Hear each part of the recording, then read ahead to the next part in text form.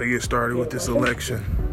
This election that came across that appears to be successful. I'm not sure. I don't know.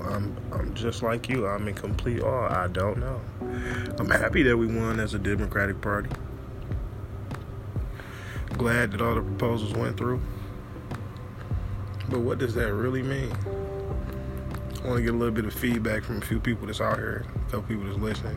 If you heard anything, if you know anything, what does your card mean now? If you're holder of a marijuana card, is it obsolete?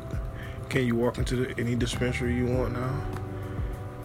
Is it going to be a benefit to people that just got their ID? Are they just winning now? Is it like, I'm 21, I'm just smoking? Do you think it's going to disrupt some things? What's new? Let us know. I want to know how you feel.